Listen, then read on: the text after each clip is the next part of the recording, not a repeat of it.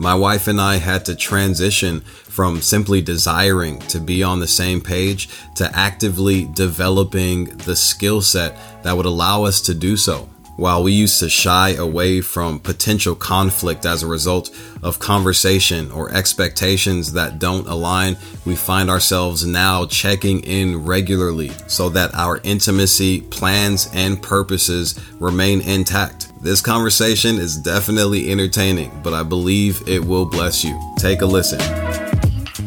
Welcome to Blended.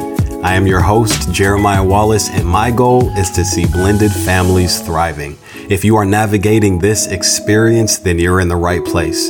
This podcast is purposed to provide support, information, and the encouragement that we need to fulfill our family's potential.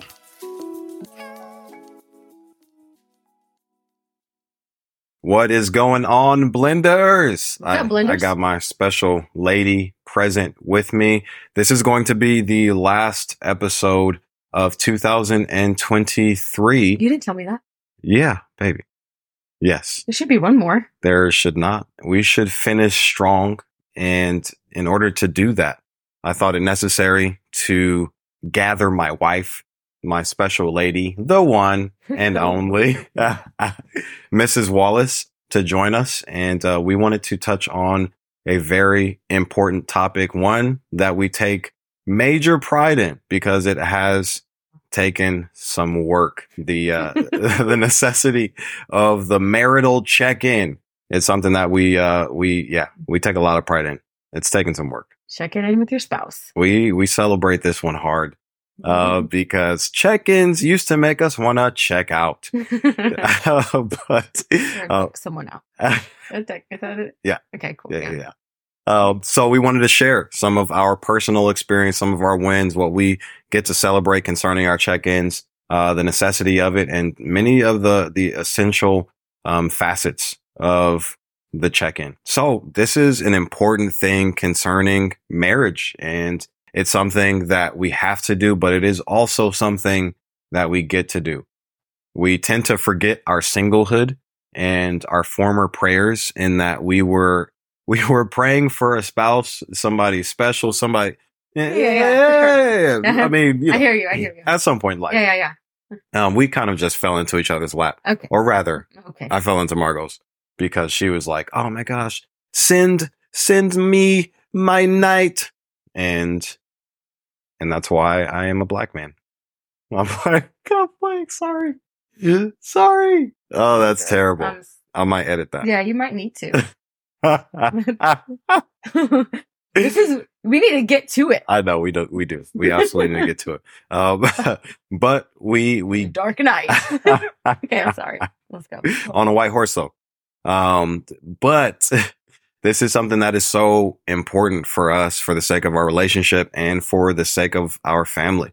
You show me a family that is thriving, I promise you, their check-ins, whether they refer to it as such or not, that is something that is taking place versus a family that is struggling. They tend to have whether an inability or just they are absent-minded concerning the necessity of checking in. And there's lots of assuming that's happening. It tends to result in assuming and expectations missing one another. They're not parallel. So we're going to touch on this during this episode. So this is going to be fruitful. I dare you to listen to this with your spouse. I triple dog dare you. Whether you're listening to it now and you're a single person, you're dating, you're in the courtship phase. This is like some good premarital stuff as well. But if you are 7, 10, 20 years in, this is something that can apply to your situation today. I promise. You excited about this? I am. You looking forward to it? I feel like, there's some preparation, but I feel like this can go anywhere. Yeah, it can go all types of directions. All types of directions. So we are going to start off with this question. What's the point of the check-in and how frequently should it happen? Are you asking me? Yeah, we're gonna go back and forth. This is, cool. Free flow situation. Yes. It really is seasonal, I think, because there's seasons where we are checking in daily just a quick little check-in. Like, how are you really doing? Where are you at spiritually, physically, mentally, emotionally? But intentionally, at least weekly, there should be a check-in. Yeah. Like a real intentional time to check in with your spouse.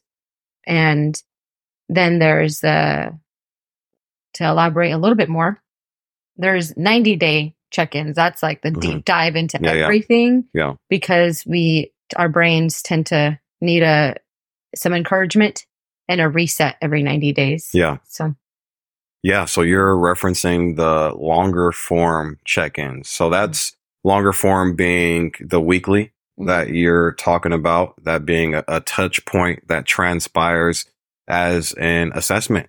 And that's essentially what check-ins serve as, or one of the important aspects of check-in is to assess what has transpired, what's going on, and what are we looking forward to. So there is the weekly, like, let's break this whole thing down.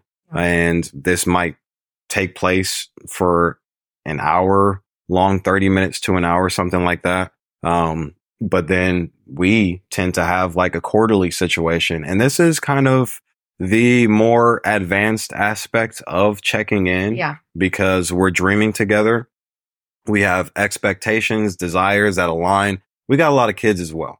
And a little bit of OCD. And a little bit of OCD. Absolutely. This is Margo's strength and her desire for us to have clarity in all aspects of things. I appreciate it, but this is a strength of Margo's.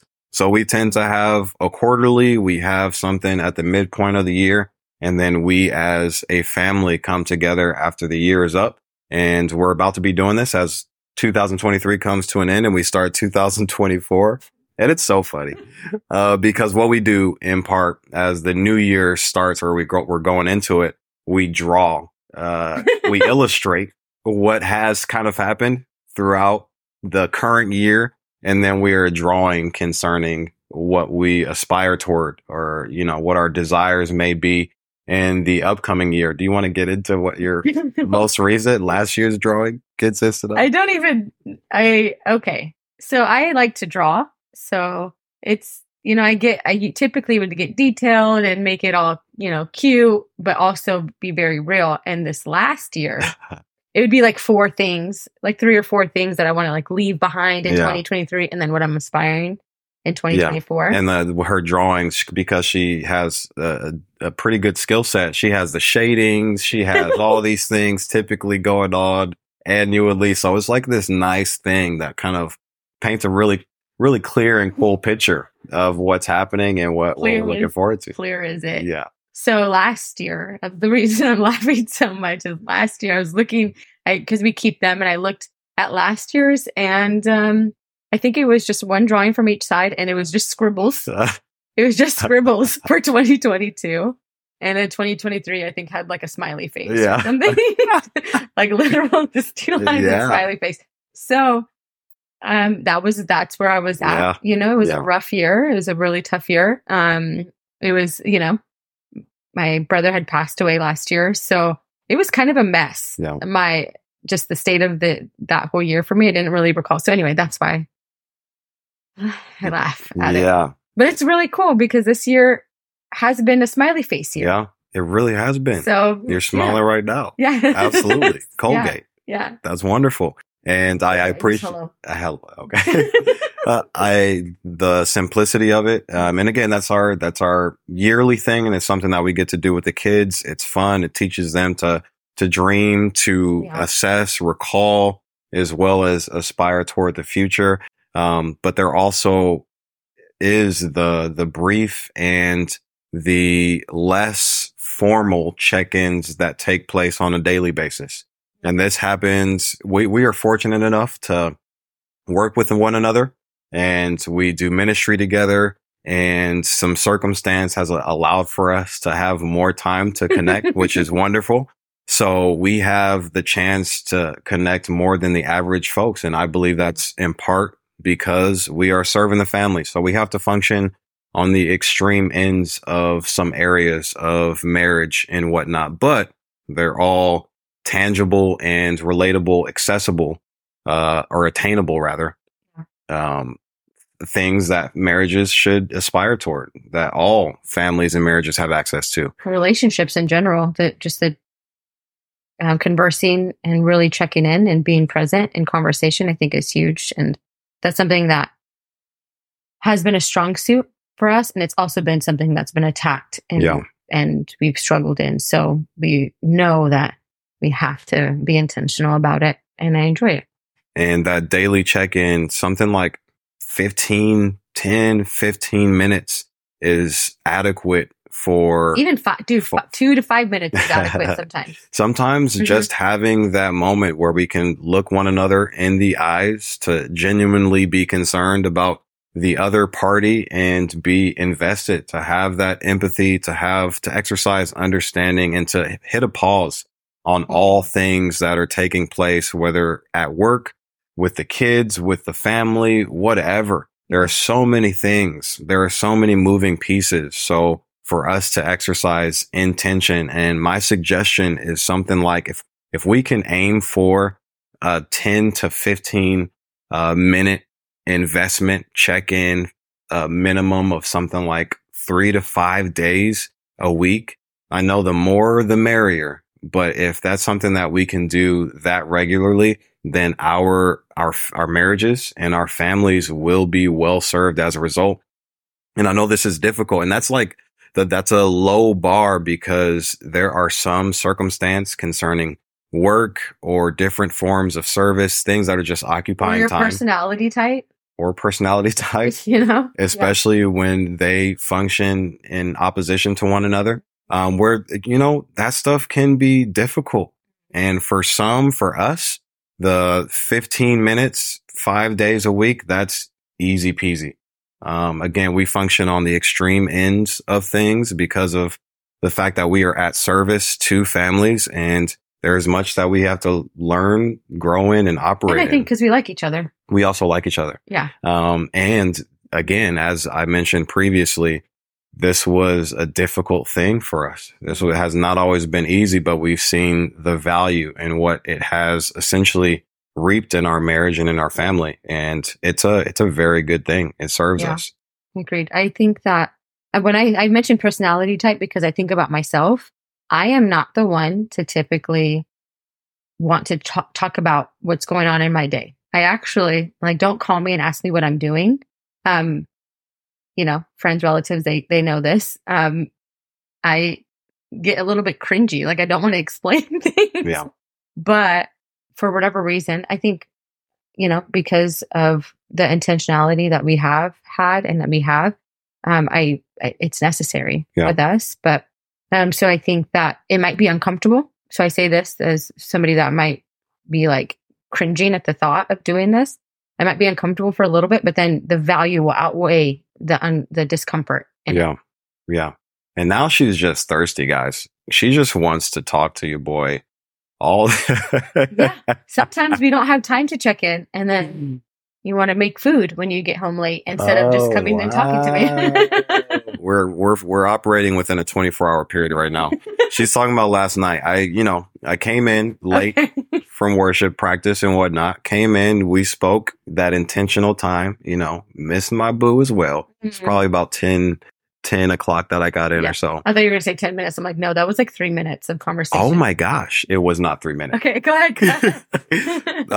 But we got that connection time. And then there's some things I had to do, and it wasn't enough because you got a rolling eye text message with good night. Yeah, because I didn't hang out longer. But that's because we have developed this muscle where not only do again, we recognize the need for us to connect, but we enjoy it. Yeah. We enjoy talking to one another. And it's not to the point where we can do it at any point in time forever. Yeah. We do end up experiencing attacks because there are things to address, because we don't necessarily need to connect at all times. Concerning anything and everything, but it's an opportunity that we take advantage of for the sake of, again, connecting with one another, knowing what's going on with each other, and for just keeping the complacency from transpiring, because when it comes to assessment, when it comes to us kind of probing, and that's something that we get to do when we're checking in, it allows for things to remain functioning optimally. Yeah. Like we get to test and see the life of things we get to sow into, we get to learn from, because if anything left untouched, anything left without some form of handling or tending to, it deteriorates. Whether it's a corrosion, whether it's corrupted, you have a vehicle, for instance, brand new, you leave it in your driveway for 50, 100 years and nobody touched it, that thing is not going to function as it was once able to. It's going to be less functional. There will be some damage. How did that happen? That's because anything left untouched, anything that is not tended to, will naturally corrode, will naturally deteriorate. And that applies to the marriage relationship. And that's why we check in. We have to know what's going on. We have to be invested in one another, and we have to fight off the tendency to grow familiar, the tendency of growing familiar with one another. Where it's just like, I know her, she knows me, and we can do the whole telepathic communication thing and then proceed. But that's not the truth. That's not how it works. We are both growing, and we just have to make sure that we are growing together and moving in the same direction. So if not, you're going to grow apart. Yep. And some people, have been together for a very long time since they were younger. So it's like, that's my best friend. They know me, I know them. And that's great. And yes, there are going to be some moments where you are telepathic with your spouse. For sure. They're very enjoyable moments when that happens. But that's not the main source. Yeah. And that's not what we just not depend on, but settle for. That's good. Yeah. So I think that's a big deal. And I know that's a big deal. And ladies, maybe men too, but ladies, I know this sounds a little bit like a dream as far as being able to converse with your spouse regularly, because sometimes, typically what you know is that men don't want to talk, or if they do, it's very like, I'm fine, or very simple, but that's not actually how it has to be. Yeah. And that's settling from their end. And we'll get into it later on, but sometimes that's as a result of not being a safe place. Yeah. Either end. Or getting to know each other in a different way. Absolutely. Yeah. So, let's actually hop into that right now. Okay. I feel like that's a solid transition. There is an apparent difference between men and women, and some of those function on a spectrum, but there are some generalizations as far as women functioning with a mind that resembles spaghetti and all the wires connecting and different thoughts happening, and you're all of a sudden transitioning to a different topic entirely. And there's the expectation that he's gone on the ride with you. And that isn't necessarily the case, because it's because men referenced as I forget the book, waffles. Compartmentalizing. Yep. Compartmentalizing. Sometimes it's the opposite. And it can be. Yeah. And it absolutely can be. But there is a difference in just thinking and doing, and therefore communication is different as well. And that can serve. We've found that it can serve our relationship. But if this is not something that we understand, if it's something that we struggle with, then it can pose a threat to our relationship as well. So do you want to touch on how you kind of, when you're thinking about checking in, what some of your goals consist of? And I think, again, you're seasoned at this point. This is something that you practice and you understand now, and you have an understanding of me and how I function. So if you can recall who you once were and your expectations, and your former thinking and doing versus now. It's good. Yeah. Okay. So I will, I'll start with humans, people. We can be very selfish and self-centered. So we see, and it makes sense because we experience our own experiences. We have our own thoughts. We see ourselves first before we see anybody else. And that is, for me, that tended to be where I operated from without realizing it. It just, if things did not make sense to me, in a sense, they still kind of are like this. But Mhm. if they didn't make sense to me, I could not and would not move forward. So if you behaved in a way, or if you responded in a way, or said something in a certain way, I would feel personally attacked or Yeah. feel like it was directed towards me. Mhm. So I would respond accordingly. Yeah. And with that being said, we would argue about dumb things, or we wouldn't talk. There was moments where, or there was times, since we typically don't yell at each. I don't know if we ever have. We probably have, but Yeah. we don't like argue and yell at each other. Yeah. And so some people might think that's great, but we would just not talk for an extended amount of time. Yeah. I mean, it could go like 2 weeks. It could. And we doing life together. And yeah, doing life and keeping it simple, but nothing of substance. Nothing. Yeah. And like we knew that we were not talking. Mhm. So I think for me, in that sense, I just didn't understand, or I couldn't accept who you were and how you operated, because I Mhm. could only see through my filter at that time. And I'm a big person of having like mentors and leaders in your life. And I knew when things got bad, I needed to hit one of them up, because I probably was not viewing it how I would view it. And so that I leaned on that a lot. Yeah. And other people telling me that you're wrong, until I think I grew up a little bit and realized, one, that you're a dope human, and realizing how you operate, what triggers do you have, and realizing that you are not whole, Mhm. Yeah. so expecting you to operate as a whole person all the time was not fair, because I didn't do that. So I think realizing that, okay, you have your own process and I have my own process, and then coming from a place of like compassion, Yeah. and not expecting, my expectation just dwindled a lot. Yeah. Sure. Just dwindled a lot. And that in turn helped my expectation for myself dwindle too, because it just like gave you a break. Yeah. It gave me a break. Like we're on the same team. Yeah. We're raising the same family. And if I really mean this, I'm in this for life, then I better freaking get it together, because I don't want it to be like just tension all the time. Yeah. When it comes to hard conversations, or just be walking around frustrated because I think that you don't like me, or that whatever assumptions I had because of whatever response you had. Yeah. So I think that benefit of the doubt, really. I remember I gave you a card one year, benefit of the doubt card, and you were so excited, and that really, like, in conversation, really showed me that I did not give the benefit of the doubt. I assumed the worst first instead of assuming the best first. Yeah. And so, that's then. I think I explained that pretty good. Yeah, super right? good. Okay. And then now, I'm going to go ahead and toot my own horn a little bit. Yeah. I don't trust my opinion so much. My initial opinion, I just don't trust it so much. Well, because I have been wrong in the past, and I will be wrong in the future. And assuming really does not do anything. So I'm finally taking my own advice, like advice that I give other people and have given other people, just taking that advice and giving it some time, because sometimes it's just some time. Perfect example this morning. It was tense. The girls were wild. They were just a mess. And we were both frustrated.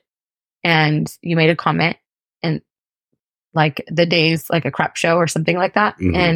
And I checked it in that moment, but then I just shut up and just internalized what I need to do for myself and for what the situation. But I could have said a lot of things. Yeah. I could have made it a big deal, but really we were both frustrated, not with each other, just the situation. Like, no one wants to wake up or start their morning with chaos. Yeah.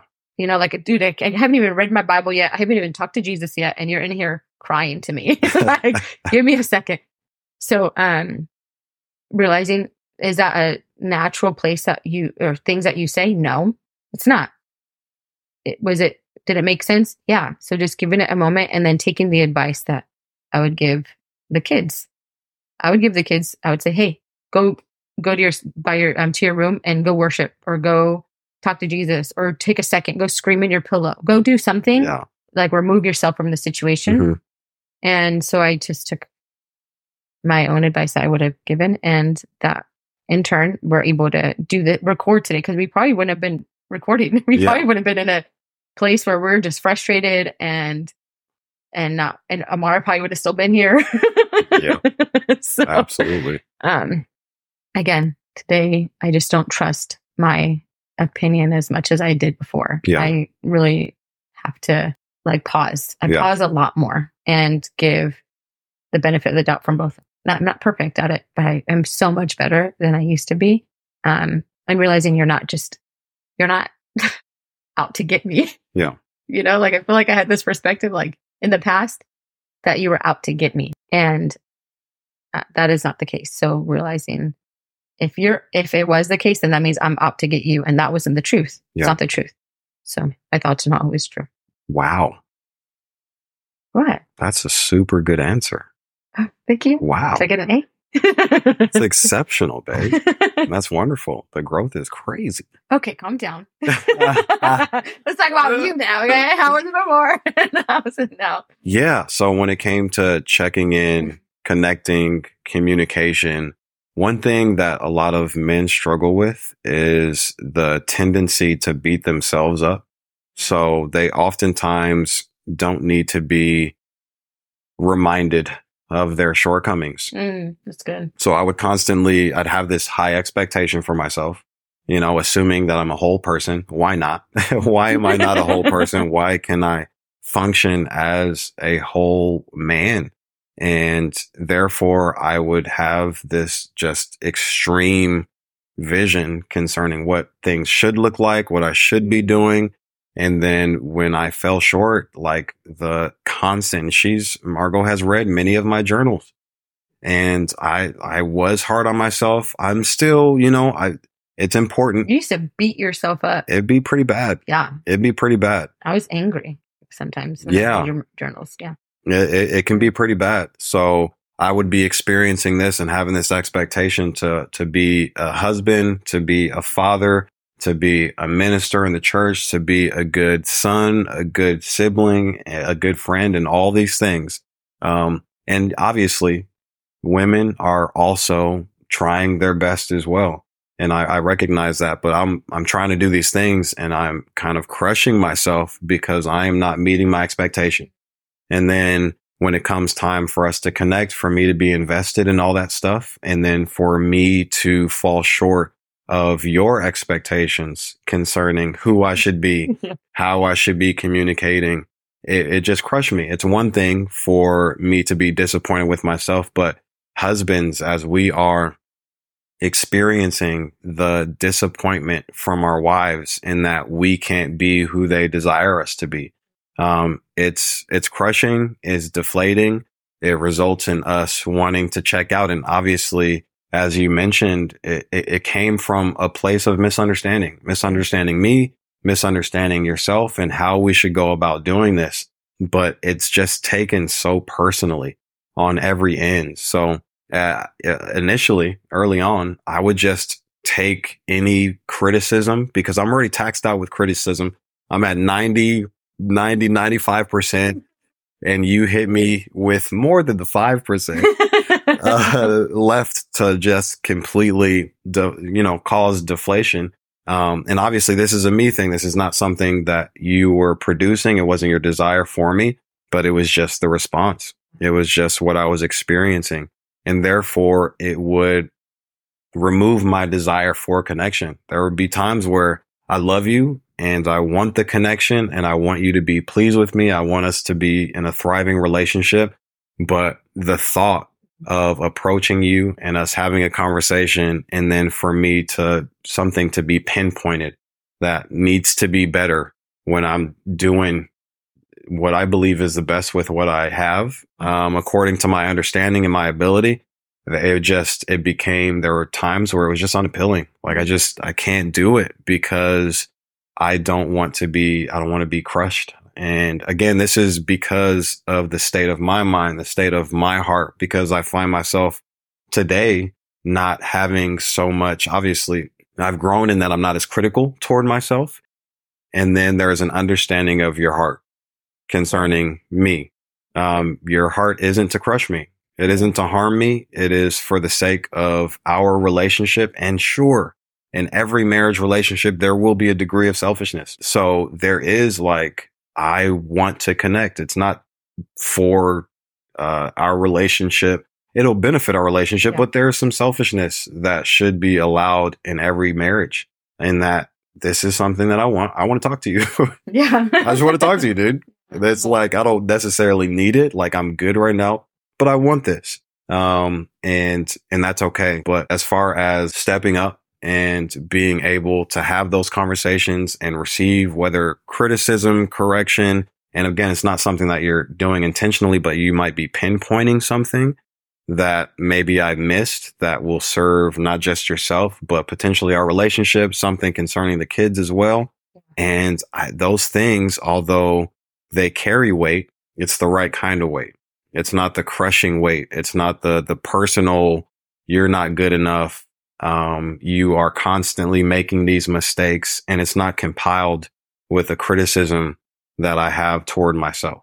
And there are moments where I experience that familiar, just overwhelming sense of just things aren't right. And that's when I need to lean on Jesus. That's one of the greatest signs that I am not connecting with him. I'm whether not in my word as much as I should be. Prayer is a huge thing, but if I'm good there, then all these other things, like I am not taxed as much. Yeah. It doesn't require as much from me. And then I am able to receive things the right way. So that's where I was and how I've progressed. And man, it's made such a difference in my personal well-being. I'm closer to being that whole person. And then our relationship as a result does not suffer as it once did. Yeah. It's the filter. Like the Jesus component is the filter in which that's how we get to where we are right now. Yeah. And I wanted to make mention how we talk to our spouse about things that are hard, and when we talk to them about it is very important. Yeah. Not everything is pressing and they need to know right now, because if that's the case, then it's probably more selfish than it's more about you than it is about them. Mm-hmm. So the time, like sometimes I'll recognize some things that I want to point out or talk to you about, and I can't just do it whenever. Mm-hmm. I can't. Yeah. Because you won't receive. Yeah. And then we're just going to fight because of it. And so asking myself why I want to do it, and then trusting that if I'm not supposed to say it, that God's going to handle it. Yeah. Right? God's going to reveal it to you. And that I've seen that time and time again through a marriage for myself, whether I'm not making a decision, and then God will come through. Just really trusting that process, trusting God with you, and you doing that vice versa. This last year and a half, I mean, maybe not this last, it's been, there's been a big change.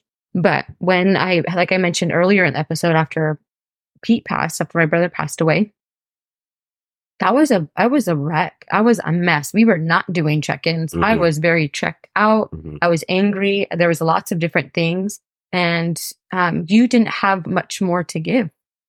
Yet you were in this place where you knew that there was nothing you could do to help me outside of just handling things with the kids, with the house, and then still being there.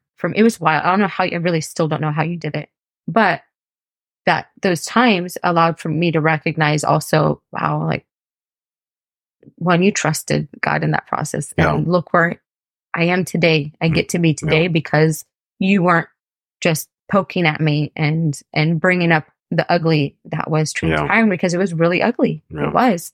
And sometimes there's moments still, but I go to the source now. Yeah.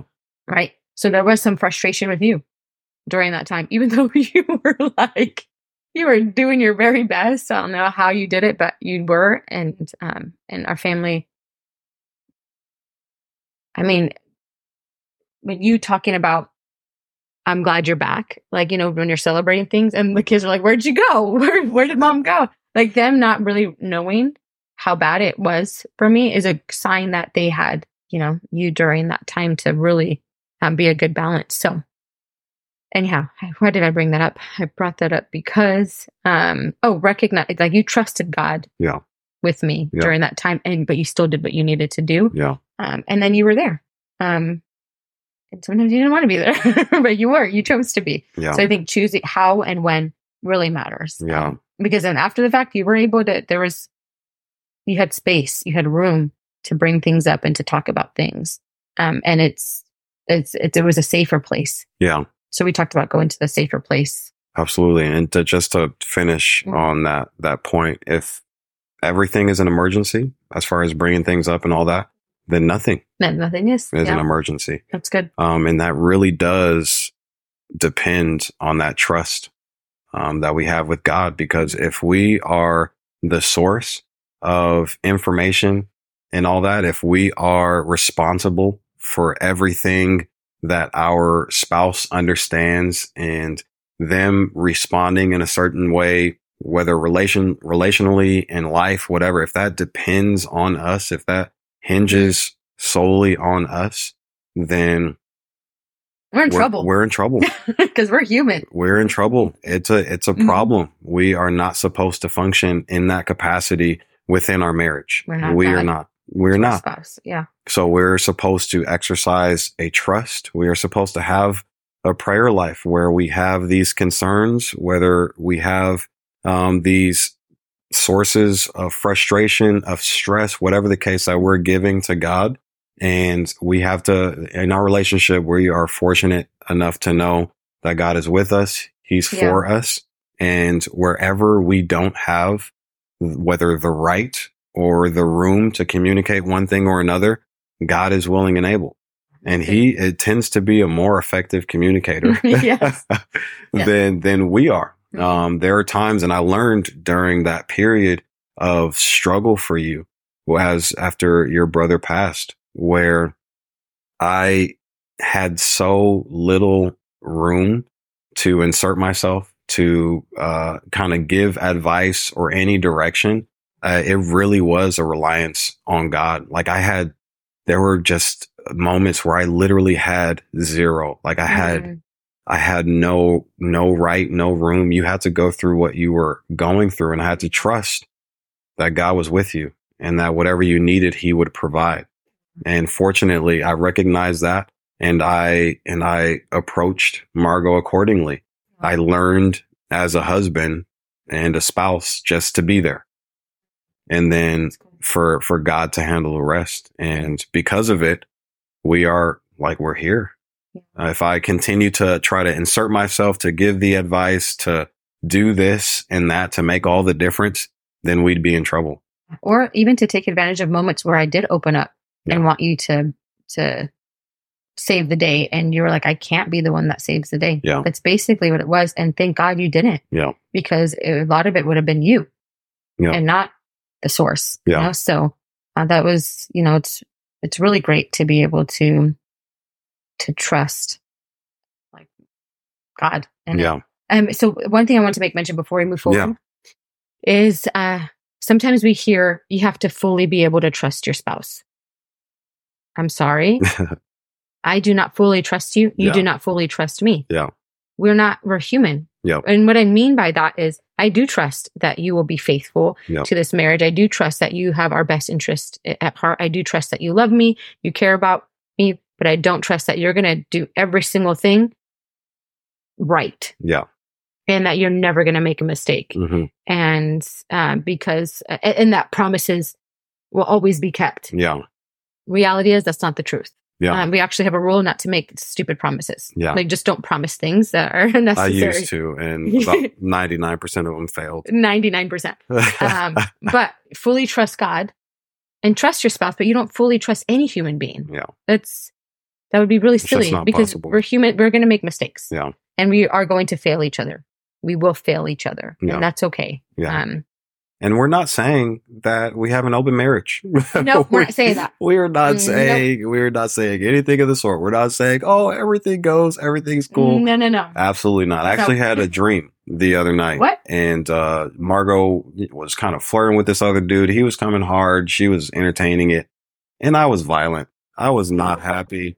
The jealousy was insane. Feelings come out. And that applies to whether I'm dreaming or in real life. It's actually really flattering whenever you get jealous about anything.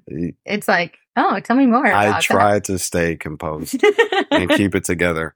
But that doesn't mean anything goes. It just means like the things that matter are in the right hands. Yeah, exactly. Like we trust God, and then we also trust that we are doing the things to remain in right standing with Him. And if we are in right standing with Him, then it's hard not to be in right standing within our marriage relationship. And then the communication. Yeah. We know what's going on in each other's life. Yeah. Like, we have full access to each other's phones at any given moment. Yeah. Unless you're in the bathroom. I'm just kidding. But we have full access to each other, which is, and to whatever we have at hand. You know, there is no secrets outside of presence. There's no secrets. Yeah, absolutely. Presence as in like gifts. Gifts. Yeah. And speaking of gifts, there's nothing like the right kind of energy at the right time. I found that there's a better option than chugging a cup of coffee every couple of hours throughout the day. For those of us that can't imagine our mornings without our cup of Joe or Joanne, whatever you prefer, the amazing ingredients within Magic Mind can extend the effects of your caffeine without all of the consequences of overconsumption. So whether Magic Mind becomes your go-to energy source, or you simply want to enhance your caffeine experience, you're winning with this magic in a bottle. Take advantage by going to www.magicmind.com/blended and use the discount code blended20 for up to 56% off of your subscription to a better caffeine regimen. Awesome. And that kind of touches on the safe place component and how we operate as one another's safe place, because that's a really important factor when it comes to communication and the check-ins. The check-ins are less desirable. And we're not saying that we always desire and look forward to our check-ins. Nope. There are some moments where it's difficult, whether something has transpired or we have expectations that we know may contradict one another. And therefore it creates whether a tension, whether it is communicated or it's not. And it's important for us to ultimately be a safe place so that we can, whether in that tension or whether the conflict is present, we are still able to check in with one another and have productive conversations. So as far as being a safe place, I know this is something that is huge on both ends, but it's also different on both ends.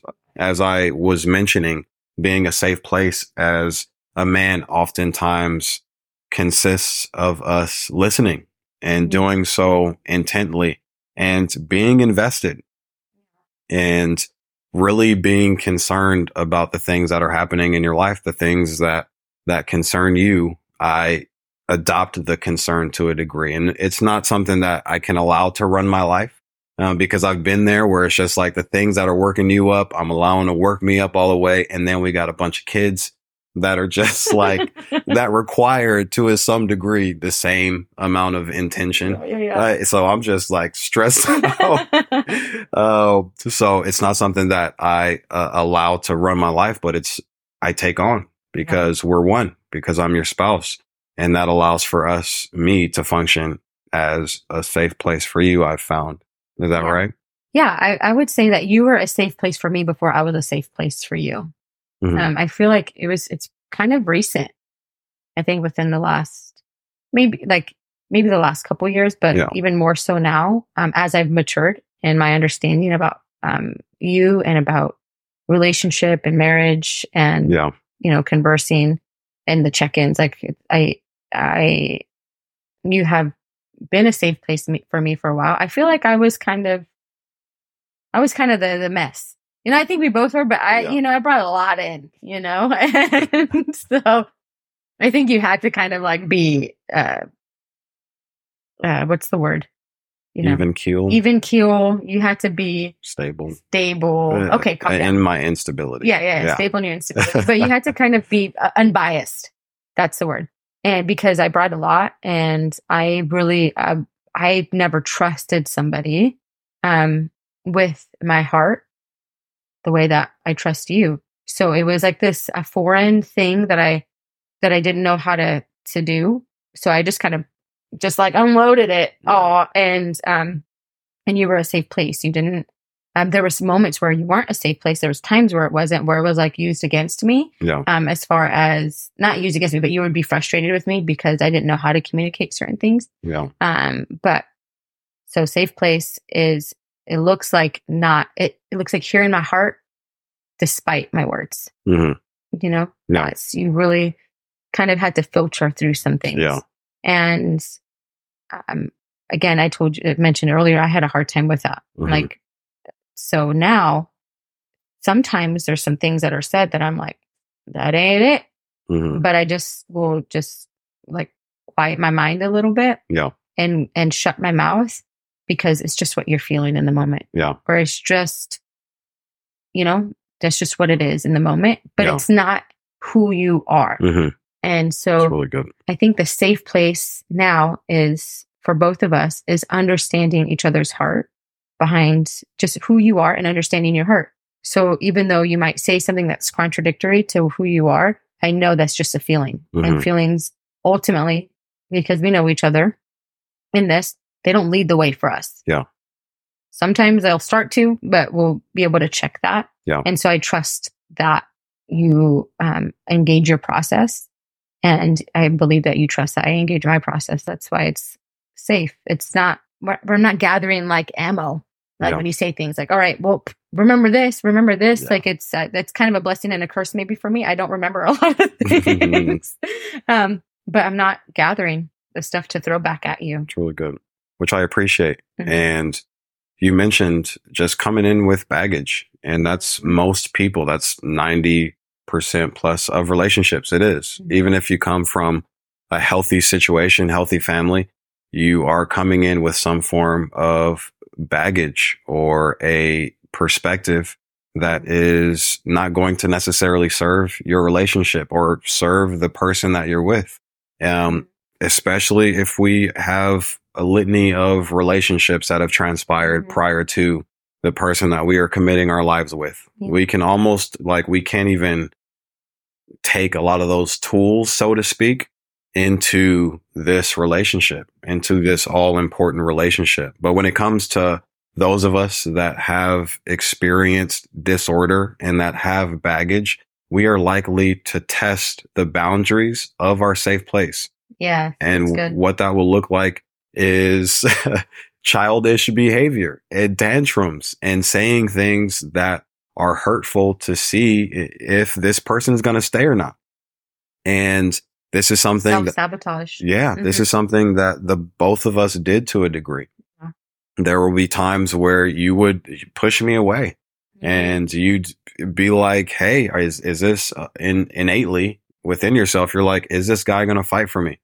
Is he going to stick around? Literally, as women we think that sometimes. So let's be real. Sometimes we're like, okay, I'm going to push you away and then get mad when you don't fight, to stay close. Yeah. So anyway, yes, that's a thing. Absolutely. And then we turn around on the other end, and there are a lot of men that don't feel they have the freedom to say things concerning their process or some of their thoughts because a lot of women, they take those words literally.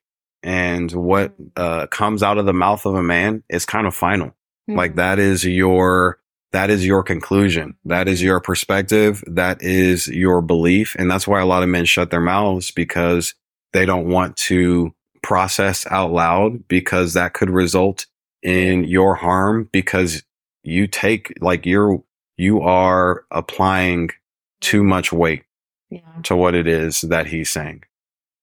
And that results in a lot of frustration, because that means there are men that have their mouth closed. They don't feel they have the room because it's dangerous. The things they've learned that what comes out of their mouth is harmful and dangerous. And that is of concern for us because we don't want to cause harm. But at the same time, also don't want the drama. But also don't want the drama. But also do not want the drama.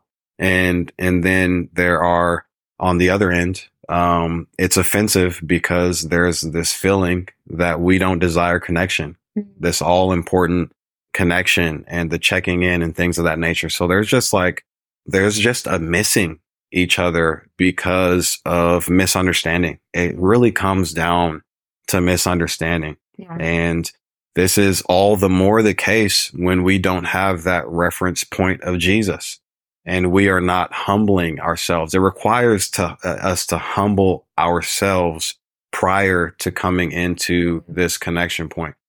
Yes. Because then we will kind of almost hope that this experience, the exchange between us, will result in the humbling. Mm-hmm. And it oftentimes doesn't.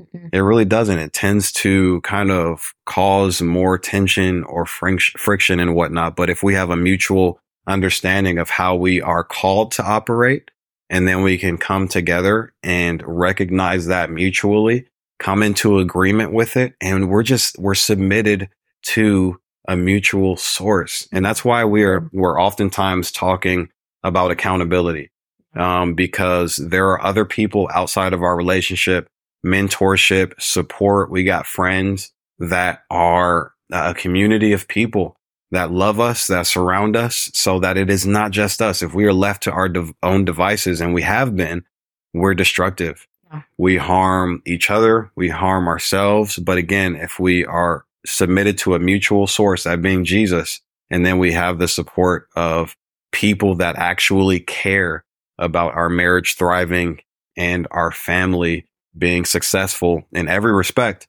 then we're good. Then we are surrounded by safety, even when we enter those moments where things are as tumultuous as ever.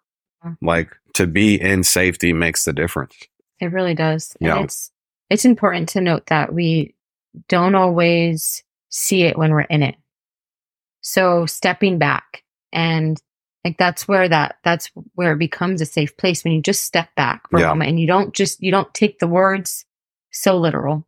And the way that men and women are able to, I guess, get to a safer place for their spouses by getting to a safer place for themselves. Yeah, definitely. And so really understanding how we operate, what are our actual thoughts? How do we actually feel about certain things, and being truthful and honest with ourselves.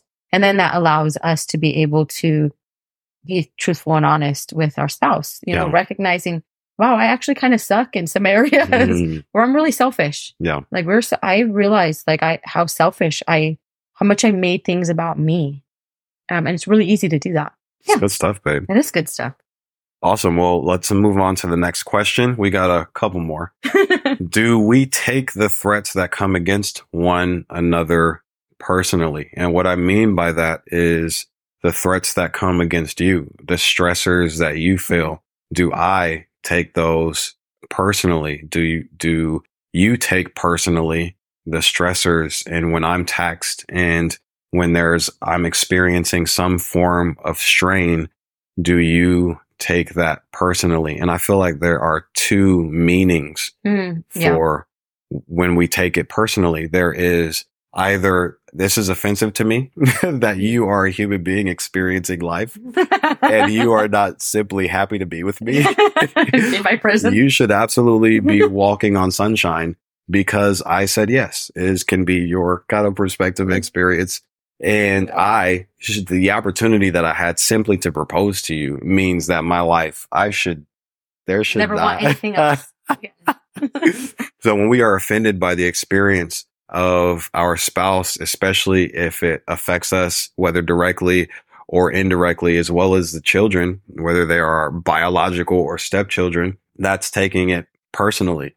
Or there is the other end of taking it personally, in that whatever stressors you experience, that means there is a threat present that we are addressing together. This is a we fight opposed to a you fight. Yeah. And when I'm going something, it's a we fight opposed to a me fight, and something that I'm dealing with on my own. So there are two forms of taking it personally. So let's focus first. We kind of touched on the offensive end to a degree. But let's talk about the other end when we are experiencing that strain and those threats. How do we go about taking it personally, so that we are taking on some of the burden that our spouse may be experiencing? Yeah. That's a good one. I feel like you and I operate a little bit differently in this. Yeah. Yeah, we operate different and not, so should I speak on how I operate Sure. or how you operate? Are you? Yeah. For my end, nowadays, I'm just gonna speak about now. Yeah. I try not to take it on, because if I take it on, then we're both mad Yeah. or frustrated, Yeah. and that's not good. Mhm. So I try to personally step back and see it from a different perspective. Mhm. I don't always bring that to you, but I like to talk about it, and Yeah. I affirm the feelings or thoughts that you Yeah. might be feeling, because if it's wrong, it's wrong. Yeah. And but then I sometimes tend to try to look at it in a different way. It depends on where I'm at. Previously, I was a little bit like judgy, like for people and situations, and I didn't have much compassion or grace for humans in general. Yeah. So I would be like, let's go, let's fight together. Yeah. We're in this. So I think that, it's sometimes I'll fight from a just a different angle, I guess. Yeah. And I agree. And that's how I operate. I've found that something that you do now is that whether there be a core issue or the source of a matter, you will kind of support around the matter. Mm-hmm. There are things that, whether I'm going through this thing, and I'm kind of zoned in on it, and whether it's overwhelming or it's something that has my focus, you tend to be able to see the things that are happening around it, so that could potentially affect it. Yeah. So that allows for the alleviation of the stress that I'm feeling as I'm focused on this thing. And it's just condensed because you address these outward factors. It is now something that is dissipated a bit. So it's expanded in that it's not like that doesn't make it a bigger thing. It makes it less than, because as people, as men, I find that men can get hyper focused on this issue and we just want to solve it. And there are times in my experience where it's a lot, and I can't manage this thing on my own and manage all of the other life circumstance. Yeah. But you kind of address the things, and those things may concern the matter in that you are identifying something in particular, a facet of it that is also contributing to the stress, and you take it off my plate, which is amazing.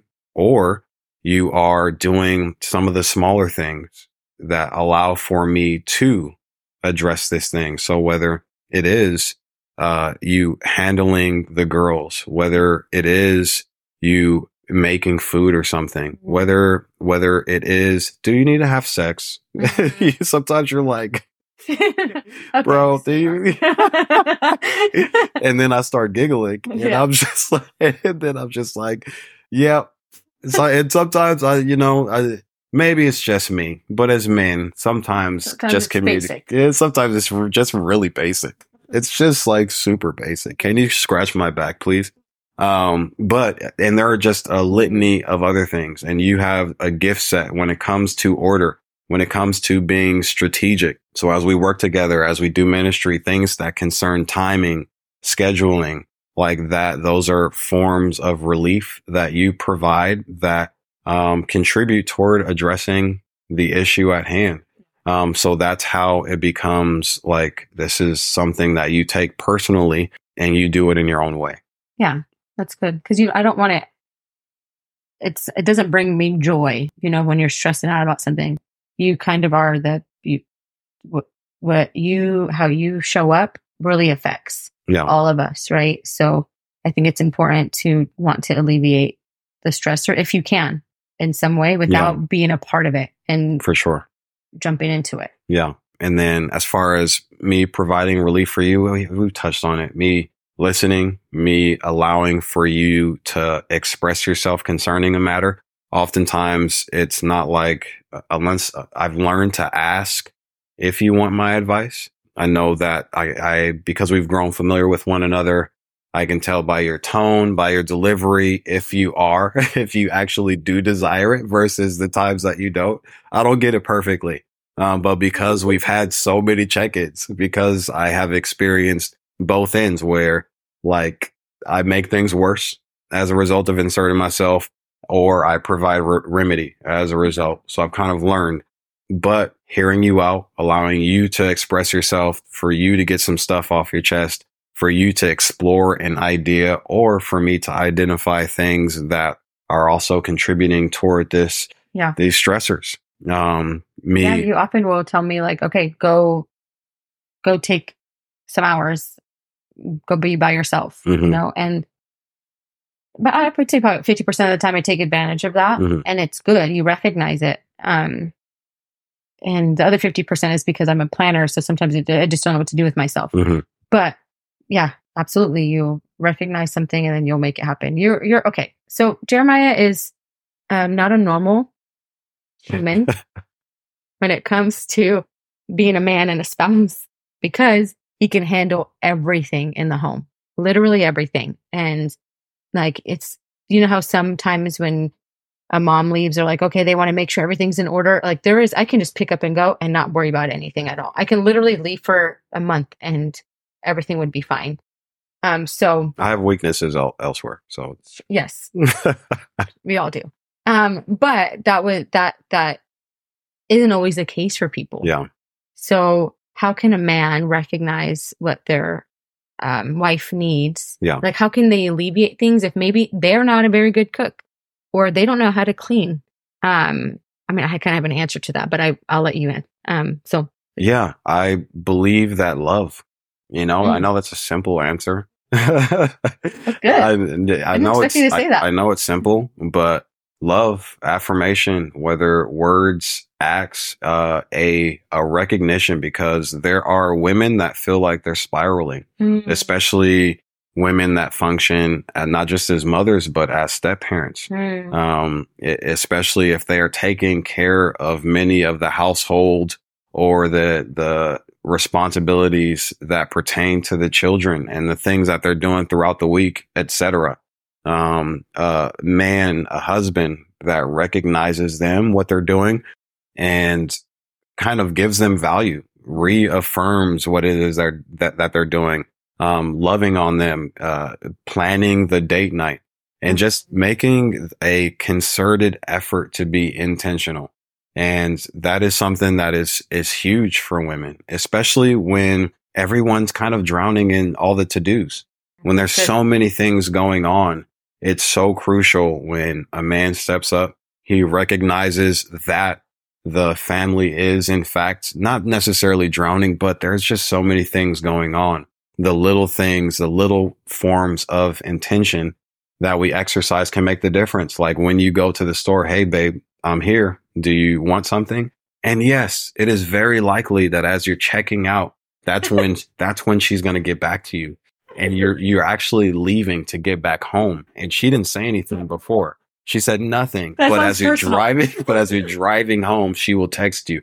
And guess what? You have a moment where you're going to decide whether you're going to drive back to that store or not. I suggest you drive back, dude. Drive back to the store. Yes. But I think that is a huge thing. The love that we display through our intention in just affirming our wives, and again doing so absent of occasion. Yeah, that's really good. Doesn't need to be a holiday. Doesn't need to be an anniversary. Doesn't need to be Valentine's Day. It should be on a random Tuesday afternoon. Send your wife some flowers with a little bit of a card, and then do the hard part of not expecting something in return. That's good. Growing in such a way that you do it because you care about her and you care about your relationship. And will there be a reward at some point? Possibly, but if there's not, do not be discouraged. This is a way that we provide a service for our spouses, and it makes the difference. Yeah, that's really good. I love that. And then I would say in the very moments too, not asking questions. Like for the spouse that doesn't really know how to do the dishes or clean or do whatever or take care of the kids, don't ask questions when there's in the middle of a spiral, right? Mhm. Of frustration. So What do you mean by that? So, for example, this is not our situation because, like I mentioned, you don't have to ask me how to change a diaper if that was the Mhm, case yeah. still, or how to. Do you want the dishes in the dishwasher, or do you want them to dry on here, or things like that? So, if someone's not used to doing something and they're trying to be a relief to Yeah. their spouse, but they're asking them questions, that is one of the most frustrating things as a person, That's good. Yeah. right? So just figure it out. As long as the kids are alive and they're good, then you might do it wrong, but at least you're doing it. I think it's a thought that counts. And then if you're on the receiving end of that and they're doing it wrong, give them some grace. Yeah. Like give them some grace. Obviously their heart is to relieve you from some stressors that you have. And this can go both ways. This is not just, from the wife's end, but typically that's how households operate, right? Yeah. What I was going to say before you gave your answer, which was a really great answer, is understanding how to learn to do some things. Yeah. This is not, I'm not saying that, every single man's going to be that way, but there's some things you can figure. You can't just chalk things up. We should always be learning as humans. Yeah. We should always be learning. I don't do the bulk of the cooking, but I know how to, right? And the kids prefer your cooking anyway. They grade me every time I cook. Just okay, Mom, you did all right this time. You did good. Great. But learn some things. Yeah. You don't have to just we can't chalk things up like, oh, this is just I just don't do this. That's not fair to each other. That's not fair to yourself. We should always be learning and growing. Yeah, it's okay to recognize strengths and weaknesses and for that to be apparent between the two of you. But learning and being willing to step into a role that we may be less familiar with. Yeah. And when that person does step into that role that they're less familiar with, don't crush them. Don't criticize them the point of discouragement. Don't make room for failure. Yeah. Unless they served you raw chicken. That's a different story. Unless they attempted to poison you. Then it's hey, this is a little bit of a problem. You could do it with love. Either way, actually. But you could do it with love. You're like, oh, I only threw up 7 times, babe. Could have been 8. It could have been 8 or 9. But don't criticize each other to the point where we're deflated and we no longer want to function in those roles. Yeah. And I've done that with Margo, and Margo has done it to me. Yeah. Again, I am the primary communicator with both of the fathers that are involved. And there was a point where there was an event that was transpiring. This was probably 3, 4, could have been 5 years ago. I'm not entirely sure. But no. This was a while ago, actually. This is when I initially tried, and then I decided not to for years. But I was communicating concerning organizing something. Margo said something, and I lost it. I said something as far as him doing it wrong. Yeah. I don't even remember. It was a huge deal. In a journal somewhere. It was a huge deal for me to communicate with the father in general. But then for that to receive criticism because I didn't communicate in a certain fashion, or I didn't clarify her attending an event or something like that, it just set me over. And this is a place that many marriages find themselves, where it's just I receive criticism in this state of vulnerability. And then I decided in my heart, never again. Make contracts. Yeah. Yeah. And fortunately, I've grown. And I am the primary communicator, and I'm not really worried about those other things because we have both grown. Because Margo has learned as far as her, communication with me, and I've also become more secure in myself, in my role, and therefore walking in purpose. Yeah. So even if that criticism were to transpire again, while I'm not a fan, I'm not completely going to fall apart as a result. It has. I've expressed frustration with it, and there's a little bit of tension in it, but it's not you understand why. Yeah. I do. And then I have to step back and sit and I'm like grateful that I'm not the one, communicating from both ends. Yeah. Because I understand it, That's good. Yeah, it is good. So I interrupted you though, like while you were explaining the safe place. Was there anything else you wanted to say around it? No, I think we touched on it pretty good. Yeah. So to finish off, we have a couple options. So we can talk about follow through of the check-ins and how we go about doing that, and what the expectations kind of consist of around following through with our check-ins, or should we talk about the children component and how that can affect kind of check-ins, because for the blended family, obviously it can be a high stress point. Let's do the kids, but we can touch on the other thing really quickly. The follow through is just follow through. Yeah. Set expectations of when we're going to follow through and then do it. Yeah. And then sometimes when there's intense moments where we're having conversation or one of us wants to talk and the other doesn't, set a day and time when you will talk about it, because sometimes we just have to process and we know whatever we say is not going to be good. So you just don't want to say anything at all and you have to get it together. Don't do any more than 48 hours out, but set a time. Don't say, we'll just talk later. Yeah. No, be intentional about setting a time.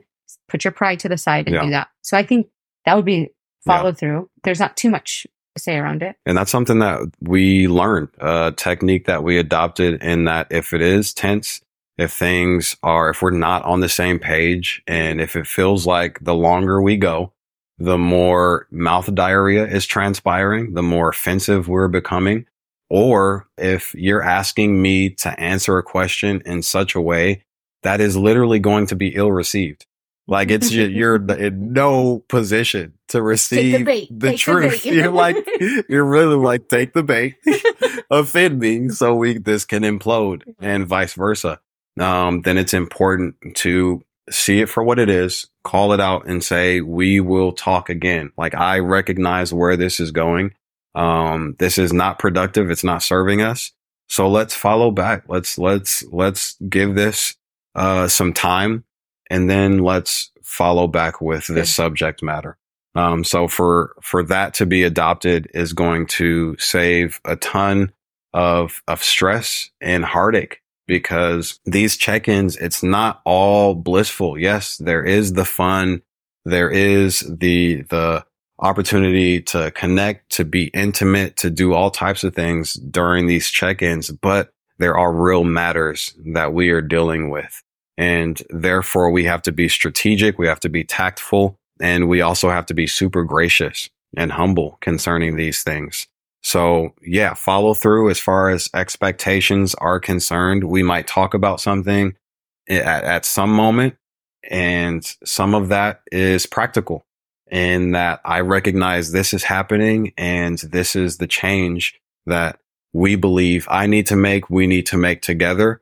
And what we want to do is to step out of that check-in, and we want to commit to what we committed to. And we will not always do that perfectly. Sure. We will fall short. We will make mistakes. We will resort to the former at times. So again, having grace as we're stumbling through these new expectations, the new desires of operation, whether it concerns the marriage relationship, whether it concerns the to-dos throughout the week, or how we are conducting ourselves relationally with the kids. Yeah.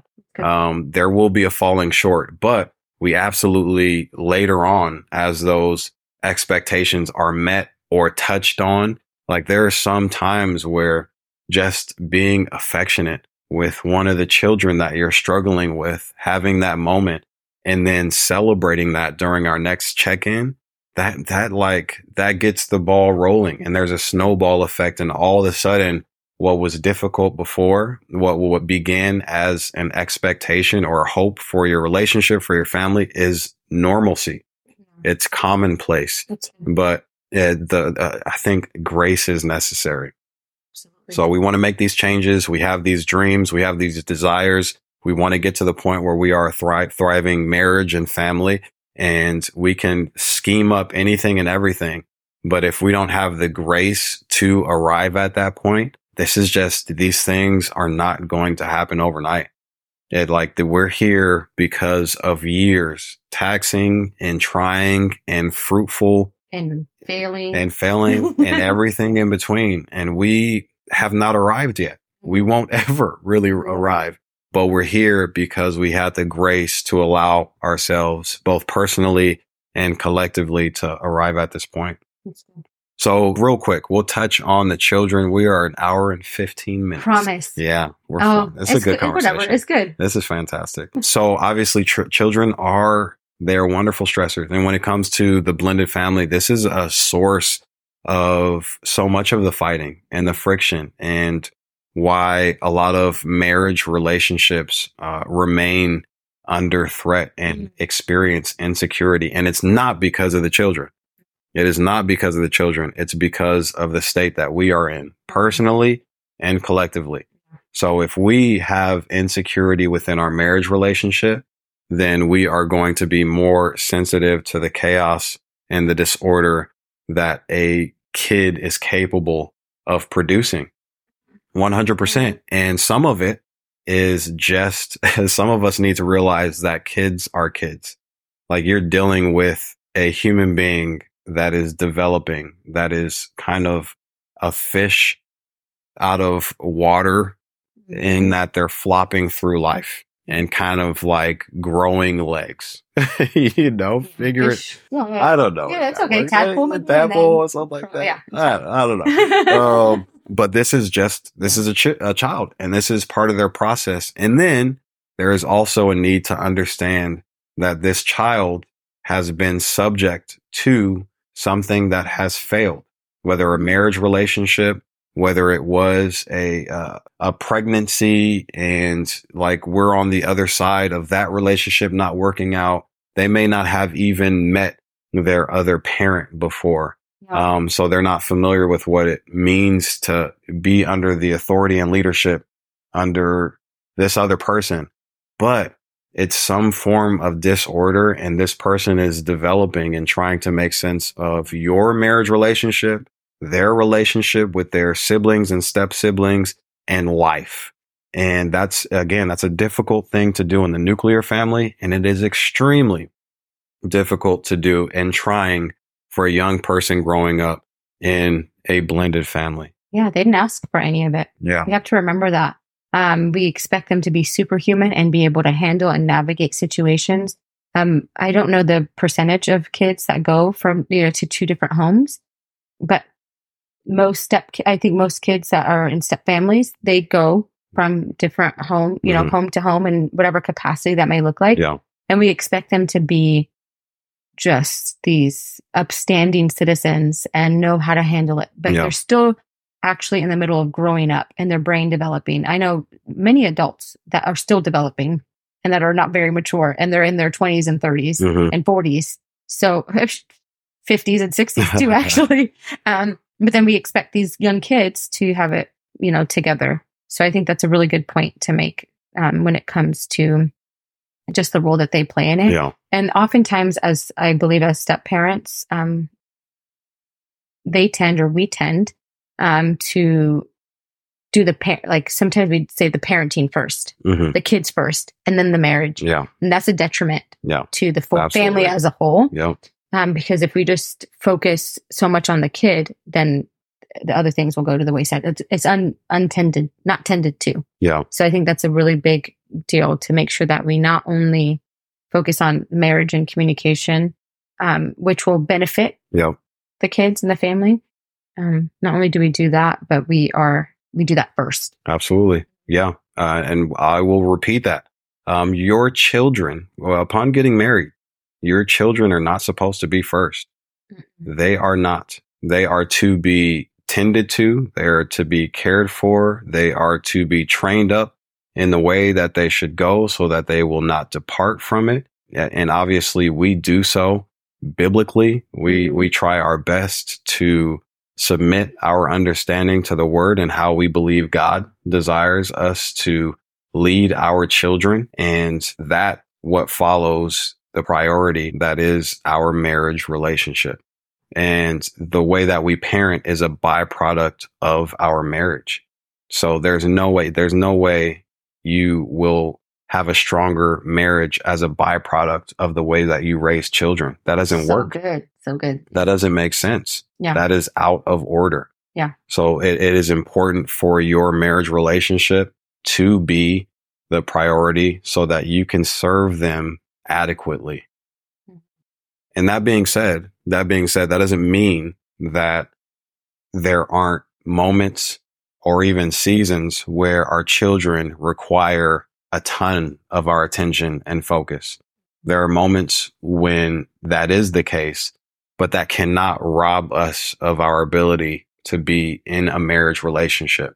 Yeah. And that's all facets of marriage that concerns the strategy and the planning and the dreaming, but it also requires us to continue to have fun, to have dates, to get to know one another. When our children absorb so much of our attention and our intention that we can't do those things in our marriage, then everything suffers. Yeah. The children suffer because they are getting an amount of attention that they should not be. And that's why a lot of kids are walking around with a ton of authority. That's why they can disrespect a parent, a step parent. That's because the biological parent is giving them more attention, very likely, than they should be, responding to their tantrums in ways or just the whatever in ways that they shouldn't.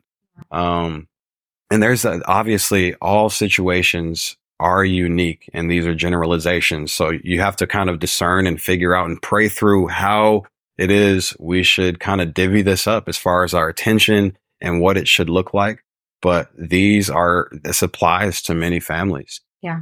And how that shows up practically for us is because we have the check-ins and we talk through things, we do that with the kids. Yeah. Like we know how to do that. Yeah. We know how we communicate, with each other. So we show up that way typically with the kids as well.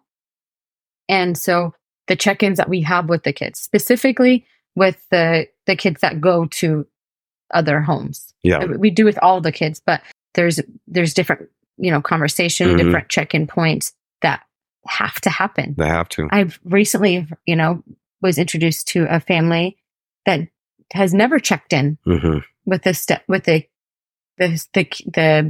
kid. I don't like to call that, but with the step kid. Yeah. With the step parent, the biological parent, and the kid. That is mind blowing to me. Yeah. That's mind blowing to me. That is not healthy either. And what Margo is saying is essentially there has not been a conversation between the three of them concerning what's happening, concerning their desires, concerning what the child is experiencing, how they are receiving this marriage relationship, what's happening on the other end, and just to get context as a family unit like that had not happened on the other side of both courtship as well as I'm not sure how many years married, but it hadn't been something that transpired, and it blew Margo away. Yeah, that was extremely surprising to me. Yeah. That actually broke my heart. Yeah. To know that, because this kid is experiencing something that's drastic and big in their life, and they have no safe place to talk about it. Yeah. At least it should be start with the parents, the step parent and biological parent. And I think that's a result of just focusing on the marriage and believing that the kid is just going to be okay. Yeah. That's not fair either. Or suggesting that the biological parent is responsible for this. This is their child, opposed to it being our child. Yeah. Once you step into this marriage, this is our child. It's a nacho parenting. That's the nacho parenting that it doesn't work. It is not functional. It is not beneficial for all parties, the parents as well as the children. We firmly believe that upon getting married, they are our children. Does that mean that we have the intimacy and connection that the biological parents do as far as step parents? No, but we not do. Right away, but you have the opportunity. But we have the opportunity, and we also have a role that we are called to assume, and we must assume all the way in order for things to be as prosperous as they can be within our family. So good. So I know the question was a little bit different than how we're answering it, but I believe that the kids, it does affect it. Yeah. But how we navigate it is understanding our role in it, Yep. our role with each other first, and then our role with our kids, because they are important and they matter. Absolutely. But if we're not learning how to do it with ourselves, then when the kids say things that are just random and not the truth, then we take offense to it instead of learning how to regulate and navigate, conversations that are difficult. And I would say I'd kind of sum it up as the world did not evolve around their experience, the experience of the child. And it doesn't revolve around your experience. Or your experience. Personally. Or interpretation of what they're experiencing and how it's affecting you. If you, in this marriage relationship, it requires humility for us to connect. We have to be all the more humble about our children and what they're experiencing. And for us to have that same trust that we touched on concerning one another, and that God's going to do what he's going to do in the life of my wife. So therefore, I can peacefully fulfill my role and faithfully do so. We have to have that same trust when it comes to our children. We have to lead them as best we can, and we are not going to be able to insert ourselves in every situation. We can't dictate how they live life, what they believe, how they see things, how they receive things, but we do our very best. We do so graciously, but we also allow them to be in the hands of God and trust that they are. And we have to be praying parents. We have to be praying parents. If all we're doing is bashing the children and we are talking negatively about how they spoke to me, how they did this, how they're affecting our family, how they did that, blah, blah, blah, but we are not praying for them, bro. Or encouraging them. Yeah. There's your problem right there. There's your problem right there. Because what that results in is negative conclusions about these human beings that are developing and growing and trying to figure things out themselves. And we are going to treat them according to the conclusions that we draw. So that's huge for step parents. But there are also some parents that adopt the burdens of the step parent because this is your wife or your husband. You feel for them and you want to maintain your marital connection. And you are sacrificing your children as a result of the degree to which you are, and it's corrupted, but the degree to which you are invested in this marriage relationship working. Man, that's good stuff. It's really huge. That's a whole nother topic. That's a whole nother ordeal. So let's write that down. But I hope that you guys received a little bit of that and that makes sense. But yes, the factor concerning our children, it can be taxing and it can absorb some of the time that we should be taking to check in and connect with one another. But we just have to be mindful of that. We have to be gracious within our marriage. We have to be gracious toward our children, and we have to be hopeful and believe that God is actually in control and that he actually cares about our marriage and family more than we do. That really allows for us to adopt a peace that surpasses all understanding, and it guards our hearts and minds as a result. Yeah. That's what's available to us. But we have to choose it. We have to choose to be humble, choose to be gracious, and believe that God is good. And that you're not that cool. We're not that cool. We're not that cool. We're not that cool. And just a last thing, do family check-ins. That's what our family huddle is when we do check-ins. And that's bi-weekly right now. Sometimes it's weekly. Sometimes it's once a month, but bi-weekly, doing just family check-ins, whether that's a game night, whether that's a Bible study, whether that's just, hey, checking in. How are you guys doing? And praying for each other. That we're teaching, our kids how to do that too. Teaching them. Absolutely. Well, we're finishing off the year strong. We said 45 minutes to an hour. Yeah, we lied. That really went by fast. Yeah. That's great. Super good conversation. Hopefully you guys got some good stuff from it. This is the product of years of investment, many check-ins, some of which were cut short because Margo was tripping. But I can't even say that. But we are here and we are celebrating with you. We're celebrating because you too have made progress. And there's just more to come.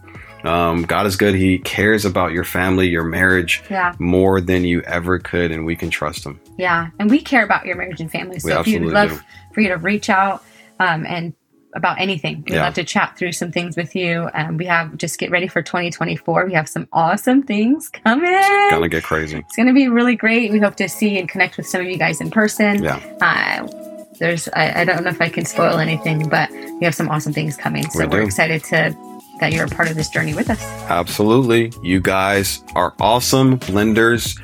We will see you in 2024. Woo woo. Woo woo. Peace. Happy New Year.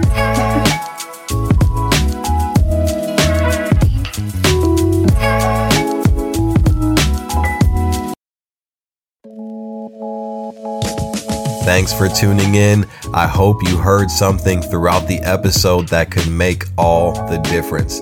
Please take a moment to subscribe so you don't miss out on any of that blended goodness. Episodes are up and running on the 2nd and 4th Wednesday of each month. Until then, do not settle for anything less than what's possible.